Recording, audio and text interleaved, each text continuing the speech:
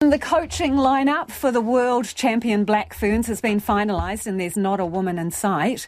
In February, Sevens maestro Allan Bunting was named the new head coach of the side after Wayne Smith stood down following the side's World Cup win last year. Bunting has now named a trio of assistants, Tony Christie, Steve Jackson and Mike Delany, completing an all-male lineup. To discuss the appointments, we're joined by sports editor Stephen Hewson.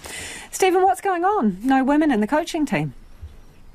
Yeah, on the face of it, not a good look, is it? Well, it's seemingly so, but especially when you consider this, or just last week, New Zealand Rugby launched their 10-year plan for developing the game for women from club level through to that professional top tier. The obvious person you might have thought might come through all of this to be on that coaching panel was Whitney Hansen. She was one of Wayne Smith's assistants with the Black Ferns last year, taking them to the World Cup, but she was recently appointed head of rugby for the Super Rugby Opiki franchise, Matato, and so seemingly being part of the coaching staff of the Black Ferns wasn't on the radar for her. She's sort of further looking to develop her coaching career. And of the trio of assistant coaches announced today, only Tony Christie's got sort of any experience in coaching in the women's game. He's been an assistant in Super Rugby Opiki with Matato and for Canterbury in the Farah Palmer Cup. So when is this new coaching setup going to have its first outing?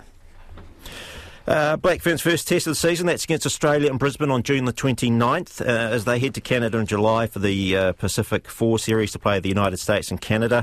And then long term, you've got the 2025 Rugby World Cup. That's in England, sort of 2.5 years away. I mean, New Zealand Rugby sort of talked about how it needs to develop women's coaches and that you've only had Super Rugby Opiki, the professional aspect of the game, going for a couple of years. So not only are you trying to develop the players, you're trying to develop the coaches as well. So long term, I think you'll find the likes of Crystal Koa, who's with the Chiefs Manawa, Victoria Grant, the Hurricanes Pua, you'll see them on the scene as well. And of course, come maybe 2.5 years in the next cycle, Whitney Hansen may well be back again coaching the Black Ferns, but in the top job perhaps.